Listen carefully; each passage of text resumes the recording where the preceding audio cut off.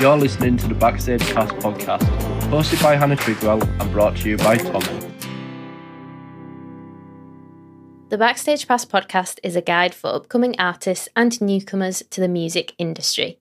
Each week, I speak to experts in different fields, and in this episode, I'll be talking to professional producer and DJ Owen Norton about his top tips for new DJs. Owen Norton, hi, how are you? I'm good, thank you, Hannah. How are you? I'm good. I feel like we haven't seen each other for ages. You are a DJ and a producer. You've done official remixes for massive artists like Chainsmokers, Selena Gomez, Flo Rida, many more. So I'm going to ask you some quick fire questions. Let's do it. Let's do it. Analog or digital? Analog. Sounds better. Mac or PC? Mac, but I actually run it as a PC, so both. CD or vinyl? Vinyl. 100%. Obviously, with you doing electronic music, I thought you would go for digital. And CD, maybe CD, but yeah. Well, the funny thing is, my dad used to be a DJ. I've told his story a few times. But, like, he has some turntables, some old Technics, and he's got, like, maybe 1,000, probably more records. So when I was young, I used to watch him playing. And there's a photo somewhere, I might have put it on Instagram, of, like, a 3-year-old me sat just, like, at the decks with their headphones on. And I guess that's, like, one of the first times I was introduced to, like, house and dance music. So did you start off on vinyl? No, I never learned how to play vinyl properly, but that was like how I was introduced to like the whole DJ. Music just sounds better on vinyl with like the crackle, and even now in a lot of my productions, I have like a vinyl crackle like sample that I use in like the introductions and in verses and stuff like that. So, what's your current sort of setup then when you're DJing? I just use the standard Pioneer setup, which like every club has. So I just have to show up with my USB stick full of music and a pair of headphones, and I'm good to go. Nice. Yeah. Is that what you did when I saw you went on was it a week-long tour in China? I did nearly a month. It was... Did you? I think it was 3 weeks. Played in like 10 different cities, so that was hectic. But yeah, just try to come around with a USB stick. Do you feel scared if you use a USB that you'll accidentally lose it? I have a few backups, but actually on the first show that I played in China, I left my USB in like the DJ booth after because I was like, the show was like so much bigger than I expected. And, when you perform, you have like this crazy like adrenaline feeling inside of you. It's hard to describe unless you've ever like played in front of a crowd I guess it's the same as what like a footballer has in, playing a game. Yeah. But, like, your brain just doesn't work properly after. So I was just, like, so hyped on how the show went. I left everything behind. And then the next morning we had to go back to the club and get it. So aside from not leaving a USB stick in the booth, what other advice would you give to DJs, up-and-coming DJs? So first, it's really hard to get booked at the start. It's something I definitely struggled with.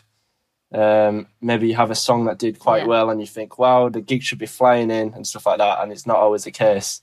So sometimes you have to do favours, like play for free. And I know there's a big thing about playing for exposure and stuff, and people go, you should know your own price. But sometimes that's what it takes, do favours for people. Try do as many gigs as you can. Every club is going to be different, and every city you play, every country you play is going to be different. So you can't play the same set every night. And that's like a skill you learn. You learn what the music trends are in a certain country or city. As much as your ego can get in the way, thinking I'm going to play all my own songs, they're going to love it. It's not always the case. So, you should learn to read a room and adapt and almost play the music that the crowd wants to hear. I mean, it's good to have a balance for like integrity. But if you have that balance right and you're playing, I make sure the songs the crowd wants to hear and will like, and some of your own stuff, and you can make it blend, then I think that's like the winning formula. Is it hard to read a room? Because I always imagine DJs when they're trying to read a room. I mean, most of the feedback is visual, right? From the crowd. Yeah, for sure. What if it's like, I've seen some shows where it's super dark and the only thing happening sporadically is like strobe lighting. Do you find it harder to read a room in that situation? Well, sometimes it is mainly visual, but you can also hear a crowd. Like, because how a DJ booth set up, you have the booth monitors and then the speakers which play to the crowd. And a lot of the time on like a chorus or something, I'll turn the booth monitors completely off, and I can hear if people are, singing along. And like a lot of time when people are liking the song, there's a lot of like screaming and cheering and stuff. But you can tell on people's faces sometimes, if they're not liking the music and if people aren't dancing as much. And even on a strobe, you get like a glimpse. Yeah. And like, if you just watch someone for 5 seconds on a strobe, so you'll see once every second, if they've not moved, then they're not really feeling it. Either that or they need to have some more drinks. I guess all that stuff kind of feeds into the production side of things, doesn't it? I know that you've been producing your own music for a long time and doing remixes for other people. And do you feel like the progression of your kind of production and the skill level of your production has skyrocketed because you've been DJing more? Yeah, it's harder when you do one-off shows. Just like a show here and there, if you're trying to like perfect a song based on a crowd. But like when you do a tour, it's really nice because you can be working on a song that's not 100% finished yet, but as I call it, it's playable. So like it'll work in a crowd, but like mixing wise, it's not like perfect, ready for streaming and that. And you can if you're doing a tour, you can play a song on the first night, and then you can just watch how people react. Obviously, it's a song that no one's heard before, so people aren't going to be singing along. But if they're dancing to it, then And sometimes I'll think, right, this section's too long. Like if you've got a verse which is like a minute, and then you can see people are like tailing off. They're just ready for like the, like the impact, the drop. Sometimes a song like doesn't work at all. I mean, you can take in the feedback and and adapt a song. So that's really nice. I mean, you work on it the next day in the hotel, and then you play it again the next night. Do you use super expensive headphones, or do you rate headphones that are more expensive, or do you use headphones that are like industry standard? Where's your kind of how picky are you about headphones these days? For headphones, there's only one pair I will use to DJ with. They're called V-Moda. It's not sponsored, but I'm a big fan of the company. These are the headphones that I wear live. Ah, cool. And they have I'll show the camera. They have my name, I think it might be backwards, but they have my name on the side as well. So they're cool. Oh, nice. Since you first started out, you must have learnt some pretty big lessons, I guess, like on the business side of things. Is there anything that you would say to other DJs to be aware of? Sometimes when I had like my first opportunities, like a big artist wanted a remix, or a label was interested in a song, or like a manager approached me or something, it's easy to get like carried away and get excited and just want it to like the finished product to be there straight away. Or even like when I first do a remix and I'm wanting shows, sometimes you get a little carried away in your head and you just want things to be going faster, and you become a little impatient. So a big lesson that I've learned is not to annoy people. Sometimes I'd be like on the email, like following up every day and stuff like that. And in the end, you just piss people off. You have to have a little bit of patience, especially when you're dealing with like a big label or something. You got to understand they have so many artists that they're working with. They're not going to reply straight away. It doesn't mean they're not interested in you, but yeah, so that's something I've definitely learned. You've got to be patient. Tell us about the new music that you've been releasing, because I know that you've had a track out, didn't you? Recently? Yeah. I just released a single called Colours. I'm really happy with the response so far. I ended up in this routine where I was getting up, going to the gym, and then I'd be back home for 11 and just start working then. And I feel like once I've exercised, I've been so much more productive. Even though I'm spending maybe less hours in the studio, I'm working, like being more productive. There's a saying, I believe it's work smarter, not harder. Yeah, being in the right mind frame, I've just been making a lot more music. So to get to the point, I have a ton of music coming out. And speaking of new music, what is your track of the week?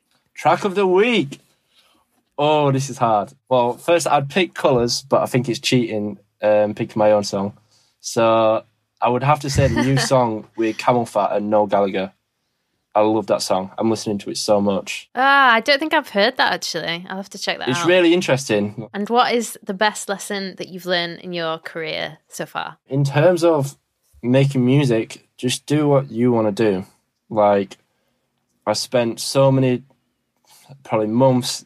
It'll end up being years, like stressing about what music I want to make and what will perform well on Spotify or, stuff like that. But and then I ended up I released like hardly any music between 2018 and this year because I was like stuck in such a rut knowing what music to make.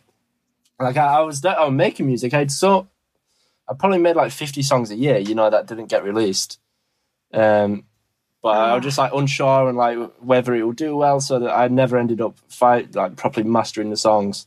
So now I've just like got in this mind frame of I'll make music when I feel like it, and I'll make the music that I want to make. And then like the songs I've coming up, I'm like so proud of. Like I just like most of my friends have heard them all. I just like shove it down the throat. Like, listen to this. What do you think of this song? Even the song I started today. In fact, there's a song I started yesterday that I've sent to like most of my friends, and as soon as this call's done, I'm going to work on it again. So like I'm just so excited about making music again finally, and that's because I'm not putting the pressure on myself anymore, and I'm not forcing myself to make a certain type of music, like a certain style of music. Like the songs I've coming out, just all similar but different. I'm not sticking to doing the same thing over and over. So yeah, that's definitely the biggest lesson I've learned. And you just end up happier as a whole. That's what it's all about, isn't it? It is, because it started out as a hobby, like something I enjoy.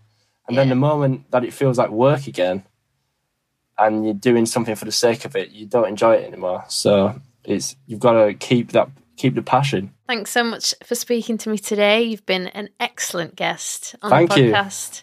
And I'm going to let you go and get back to work on this new track, which I'm excited to hear. I'll send it to you. I'll send it to you after. And I'll send you some of the songs I've coming out as well. I'd love to know what you think. Yeah, I'd love to hear them. I have some like really like crossover songs. And also it's my first ever podcast. So an exclusive. I'm glad it was with you.